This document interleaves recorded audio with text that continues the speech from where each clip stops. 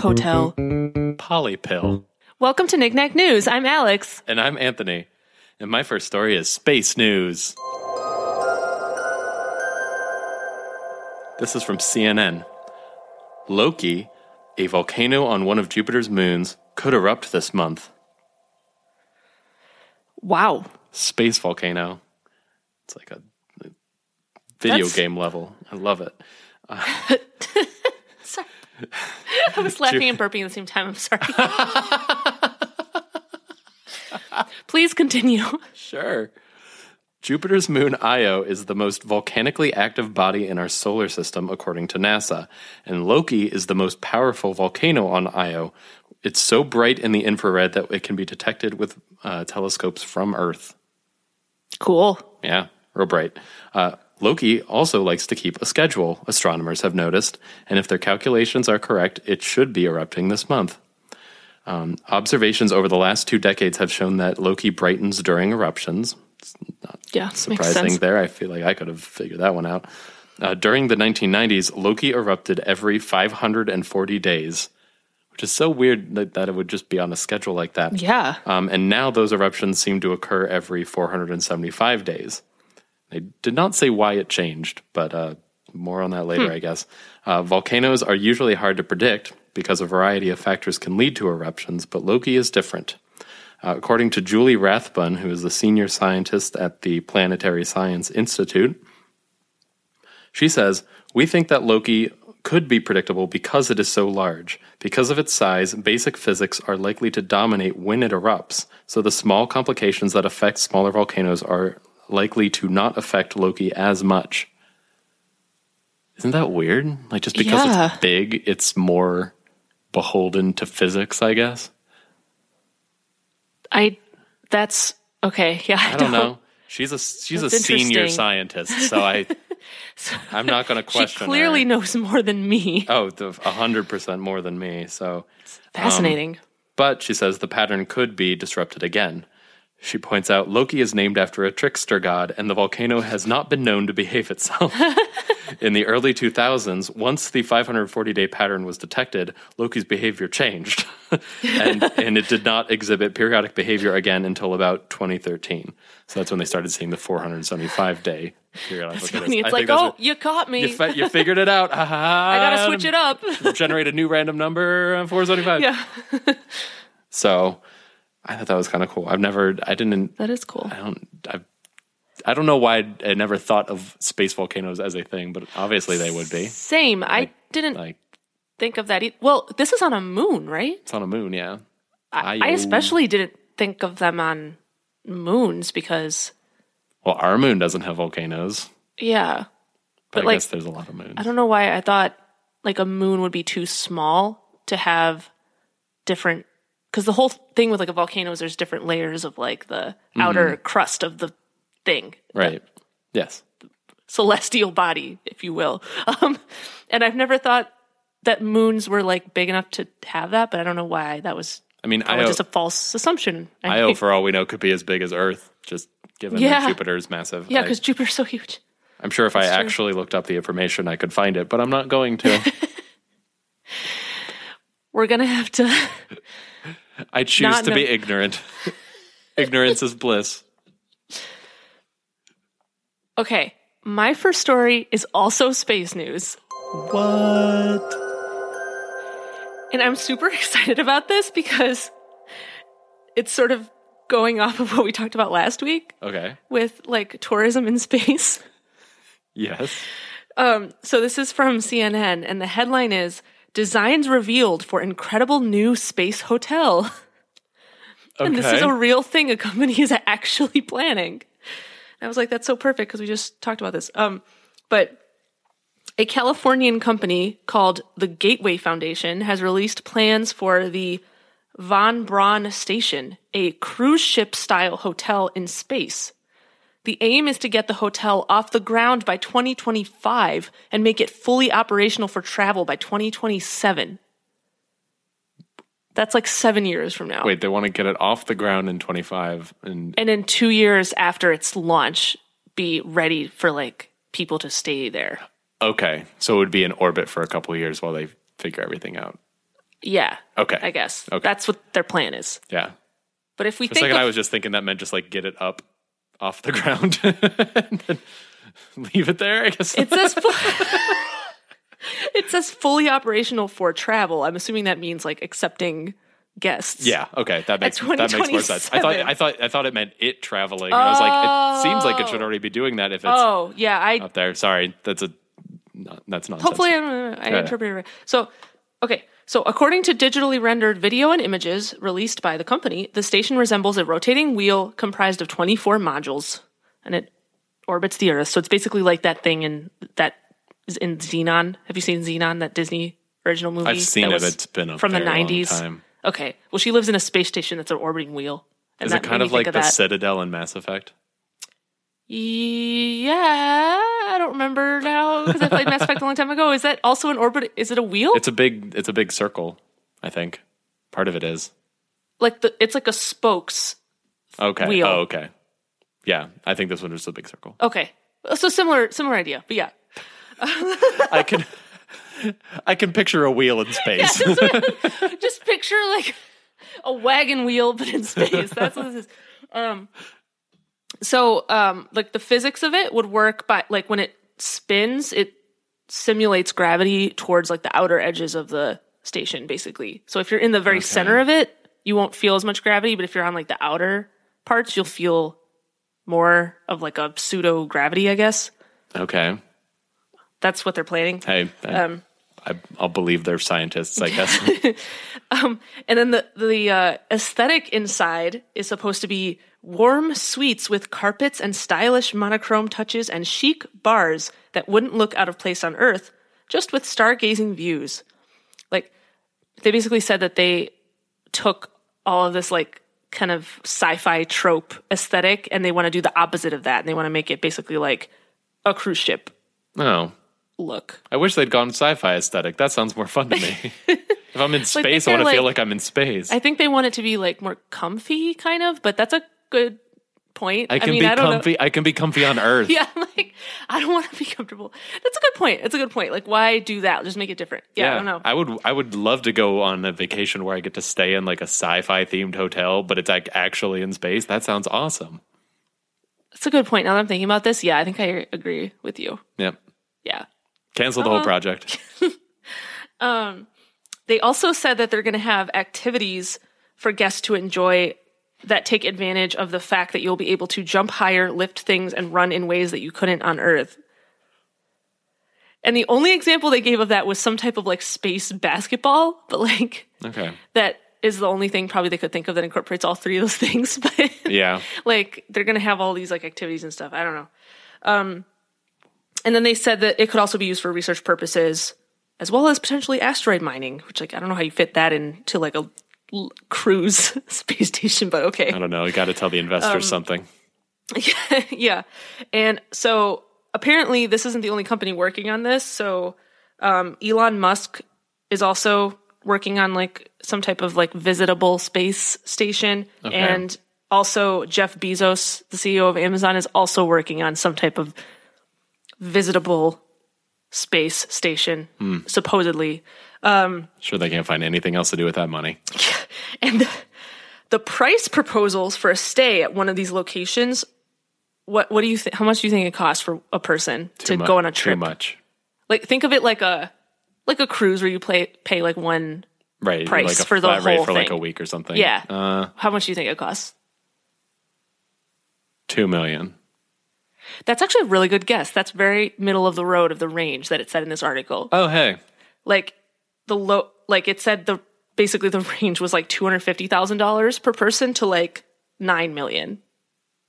Cool. For one person. Cool. So it'll be in my lifetime, but I'll never actually be able to do it. Yep.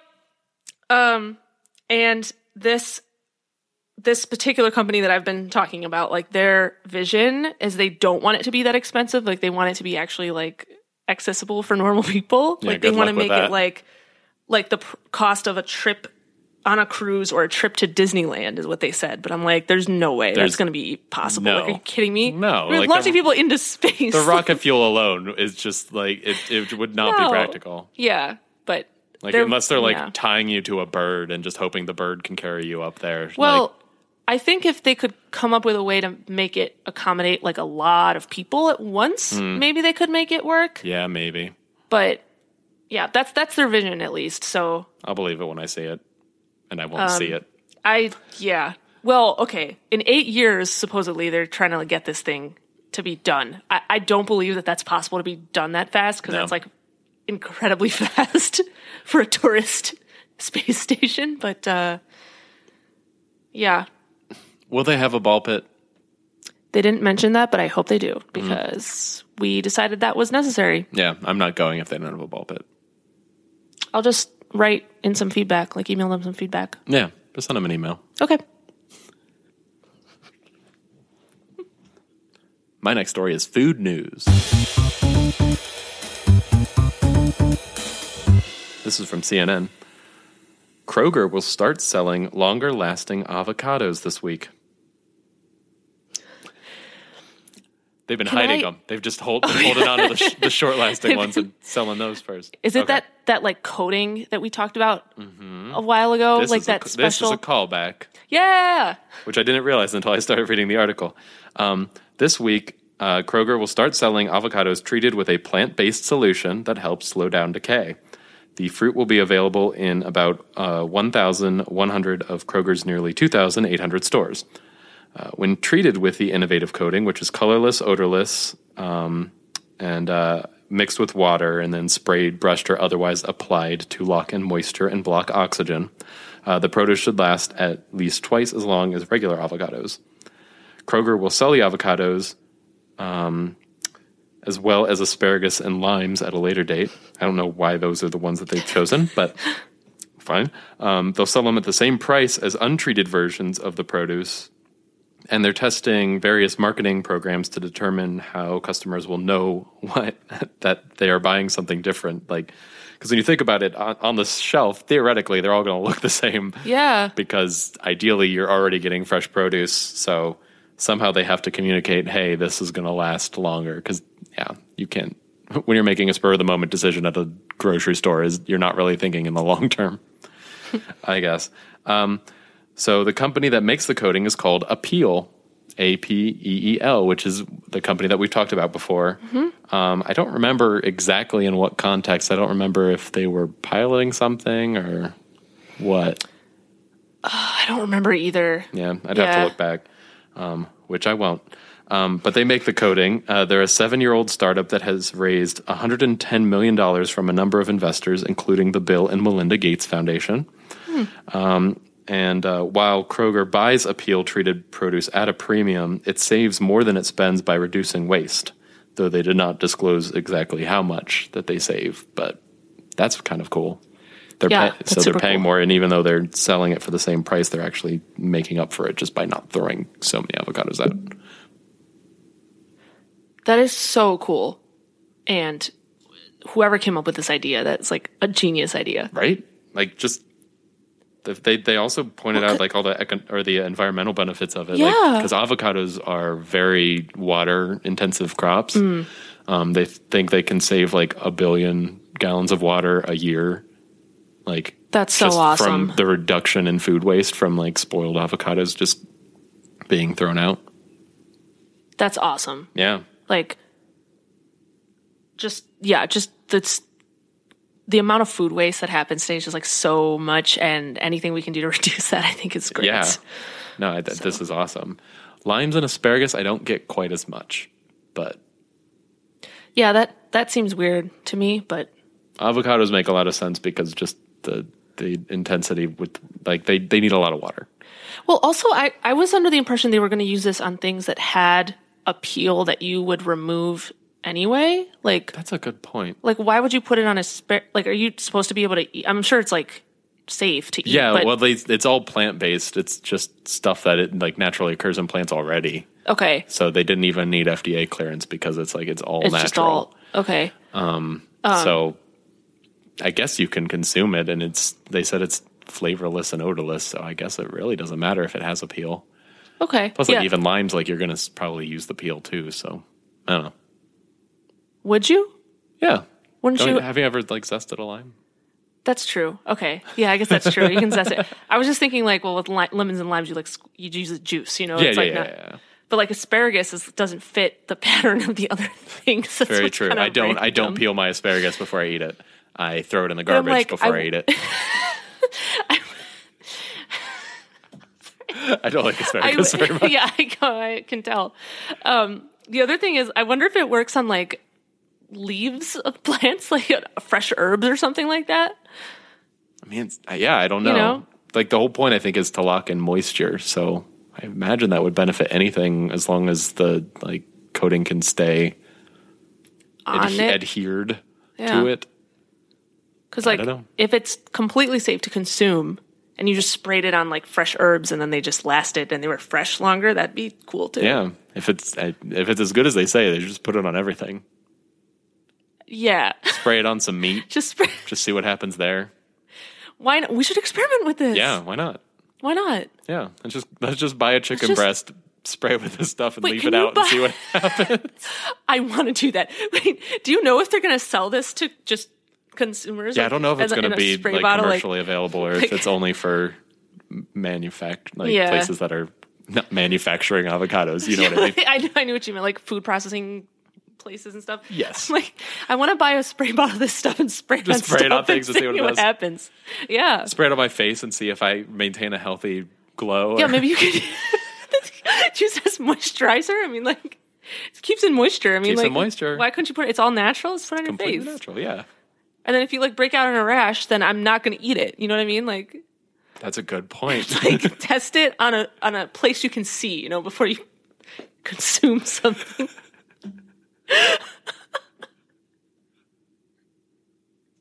Okay, my next story is animal news.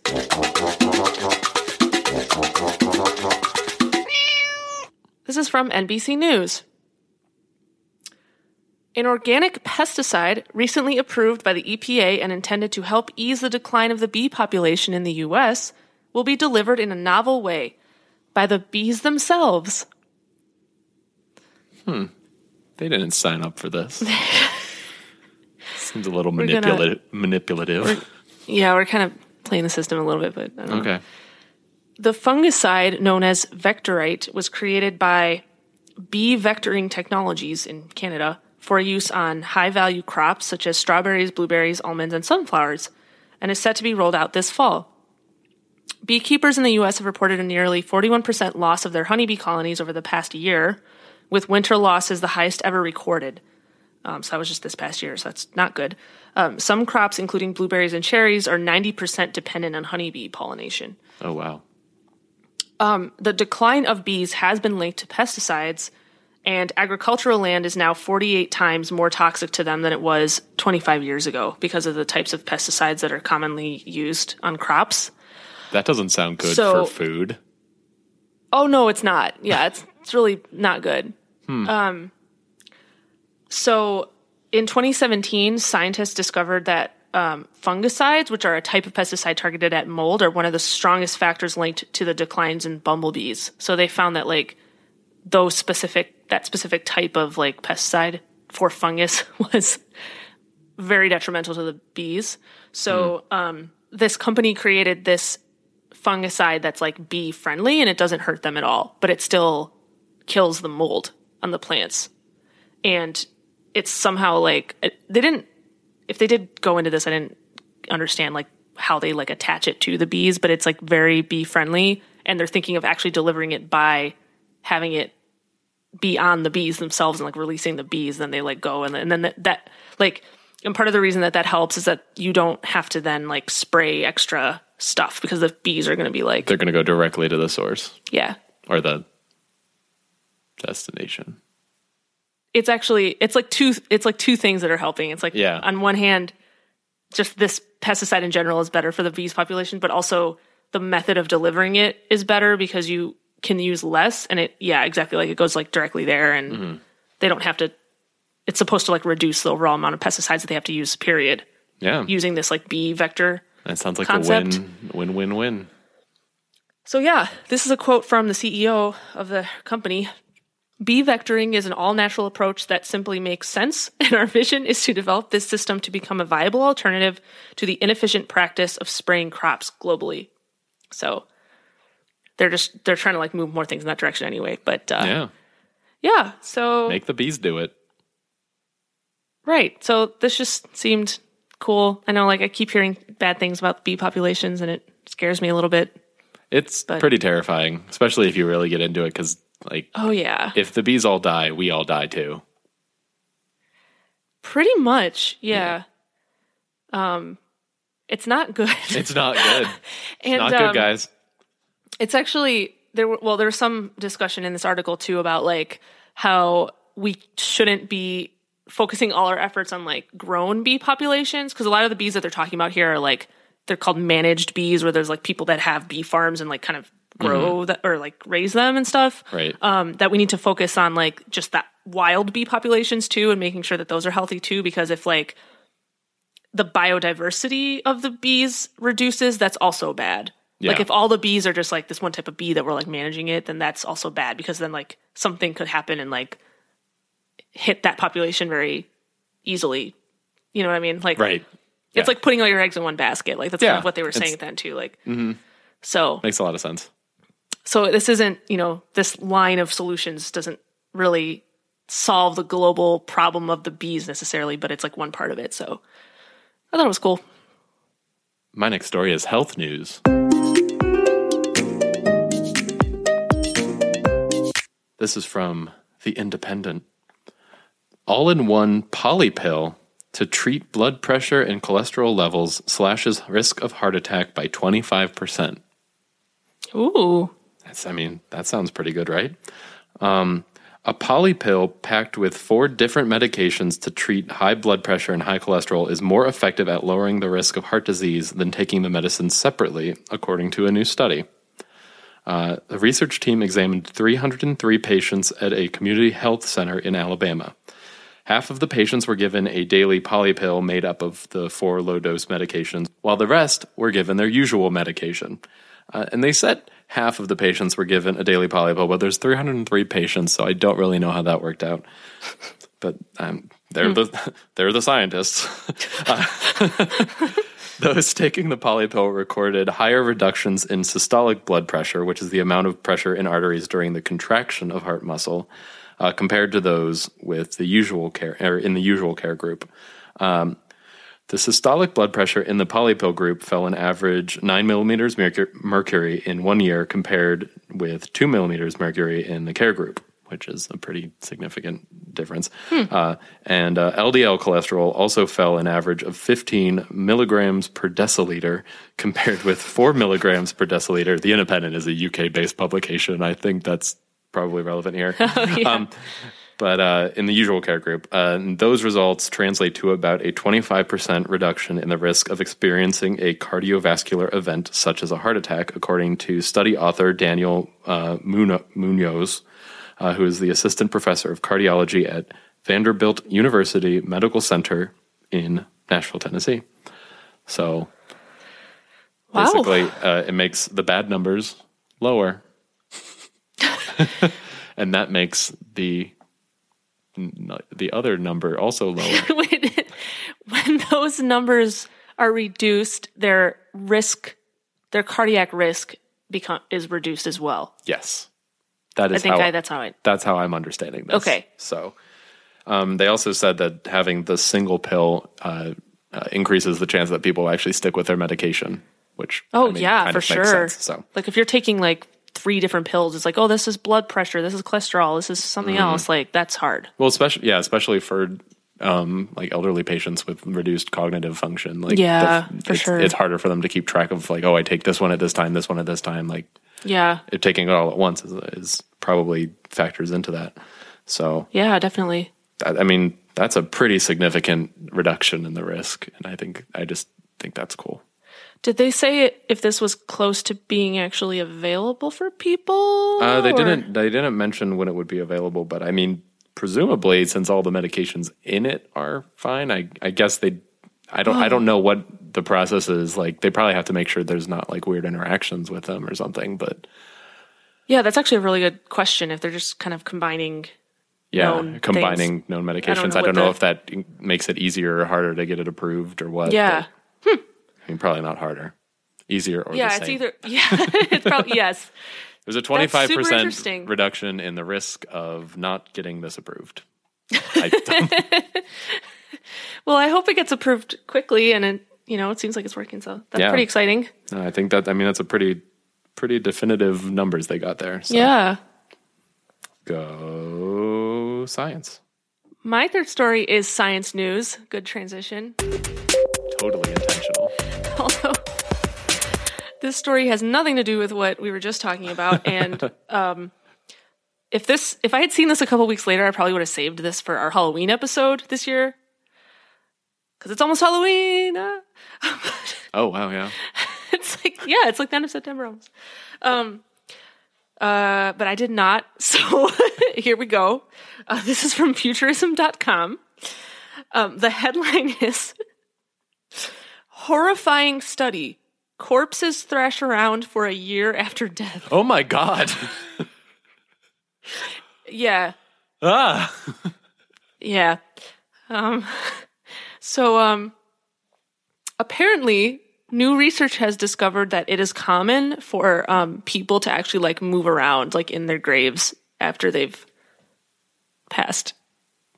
Their body moves around. Is it the body releasing gas or something, or so what's happening? The way that they described it, it's really slow. It's not jerky movements or anything. It's thrash is probably not actually the right word. Yeah, the reason they use that word is because the researchers, they used a time-lapse photography to do this. Okay. And so when you watch it, which I didn't see a video of it or anything, but the way they were describing it, I think when you watch the video of it, it looks like that. That makes more sense. But they did a time-lapse study over a period of 17 months to observe these movements. And they published their research in a new journal called Forensic Science International Synergy. And this research was done by scientists at the Australian Facility for Taphonomic Experimental Research, which is actually a farm where they do scientific research with human corpses, which I don't know if you've ever heard of one of these before, but they're there's a few of them around the world that they exist. And the purpose of the research is to help with crime forensics and stuff. Okay. So why is it called a farm? I don't know. But that is what it's called. Don't care for that.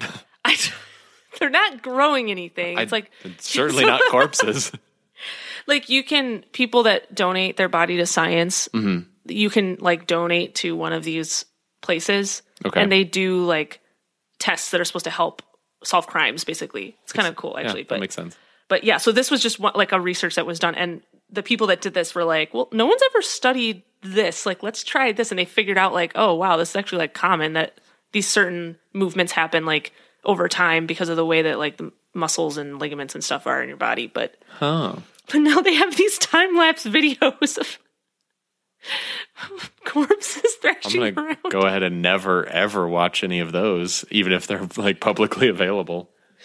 They're probably not going to be publicly available. That sounds so terrifying. But I mean, probably just from a privacy standpoint, that would be a violation of something. Oh yeah. Anyway, but anyway, if you didn't know, this is the whole line of research. It's for forensic,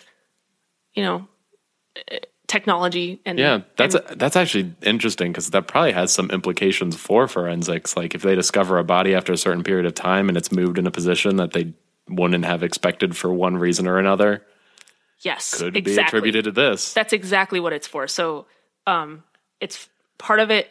It's adding to the knowledge that they already have when they have to calculate time of death of someone. Mm-hmm. But yeah, if they know that people's arms move certain ways, that could help make those calculations more accurate. That's are the motions predictable? Did they say? They seem to be implying that. Yeah. Okay. Which probably, I guess, if it is because of the muscles contracting over time or something, you would think it would be certain movements that would happen. But that's interesting. Because if it's not predictable, that just makes forensic scientists' jobs so much harder. Yeah. They made it sound like it was predictable, but they didn't explicitly state that. But if it's not predictable, it's oh wow, everything we thought was wrong. What? But I don't know. That was fascinating to me. I know it was a little Halloween-y, but I mean, it's a little spooky when you first said it, but it is cool. All right, it's time for breaking news. The part of the show where Anthony and I look up stories that were just posted today or just happened today, and we read them to you on the fly. Bzzz. Ready, set, go!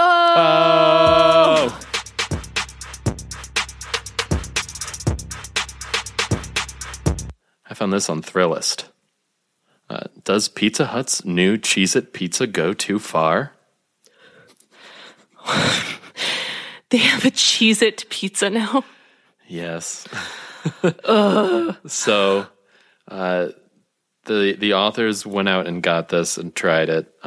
They said it's not really a pizza so much as like it's honestly an abomination. It's more like a Hot Pocket sort of deal where it's like a stuffed thing that's like looks like a Cheez-It. I'll show you a picture in a second. That's an even worse description than what I was expecting. They said the Cheez-It pizza comes in either pepperoni or cheese flavor in a box of 4 squares per order with marinara sauce included for dipping. And they said it's essentially Cheez-It pie crust enveloping cheese filling. And they said it tasted a lot like a Cheez-It. So, I guess it has that going for it. They said the pepperoni one, they didn't really even taste the pepperoni. They just said it made it more salty. And it's already pretty salty, but they really liked the cheesy one. So, and that's available nationwide, but apparently for a limited time. They didn't say how limited. And it's $6.49 for that like box of 4 with the dipping sauce. In case you're like rushing to go get this. Not really. Do you like Cheez-Its? I do like Cheez-Its. I think they're pretty good. Most people like them. I don't. Like, I will eat them, but they do not. Like, I do not crave the flavor of Cheez-Its. I mean, that's fair. I don't think they're like amazing, but I like them. So this is what it looks like. Looks like a big Cheez-It. Oh, it does look like a big Cheez-It. So they nailed that part at least. Okay. Fine. But just like, that's not a pizza. You're right. It's a lie on a lot of fronts, I think, and that's probably the biggest one. It's not a pizza, it's a Hot Pocket. Okay, yeah. Which isn't a great description of anything. That's yeah, I don't think you want anything to be identified as a Hot Pocket. No. Not even a Hot Pocket. Right. So it sounds like you don't want to try that. This episode not brought to you by Pizza Hut. Or Cheez-Its, apparently. You know what you know what I will say, just to balance this out? I have always thought that Pizza Hut pizza cold is the best cold pizza. I don't like any cold pizzas, so. Really? Yeah. Okay. But that's more, it's more a texture thing for me because the cheese gets all weird and I don't like that. Have you ever had Pizza Hut pizza cold? I guess I might have. I don't know. It's been a long time since I've knowingly had Pizza Hut pizza. Same. So, you know what I had today that was cheesy and very good? What? Was the toasted cheddar chalupa at Taco Bell. Which should surprise nobody that I had Taco Bell, but it was really, really tasty. Okay. Yeah.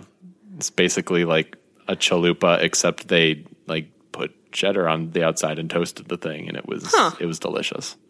I loved it. That sounds tasty. Yeah. So get that instead. Okay, I found something on standard.com.uk, UK news website. Okay. The headline is, armed robber scared off by little girl who threw loaf of bread at him. That's amazing. That's great. So apparently this guy walked into a supermarket in Sussex and he pulled out a knife and he was going to rob the place. Uh-huh. And this girl and her father were in there and both of them just started throwing food at the guy.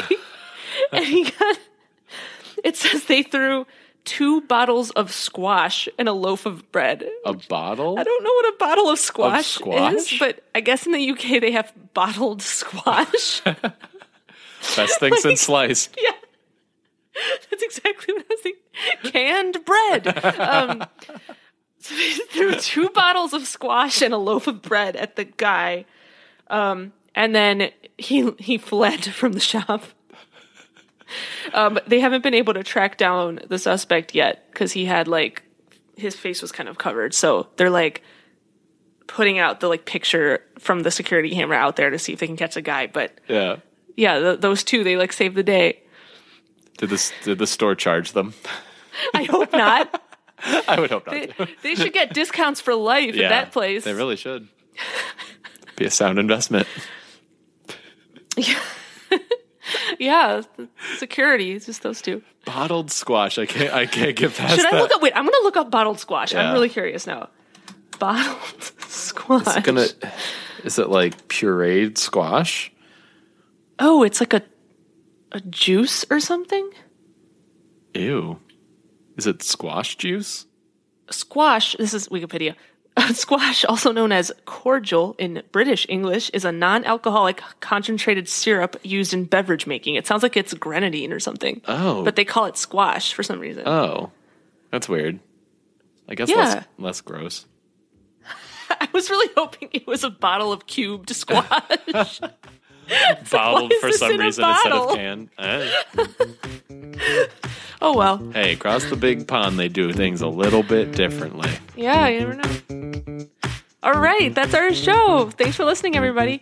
We post episodes every Friday, and as always, the links to this week's stories will be in the episode description.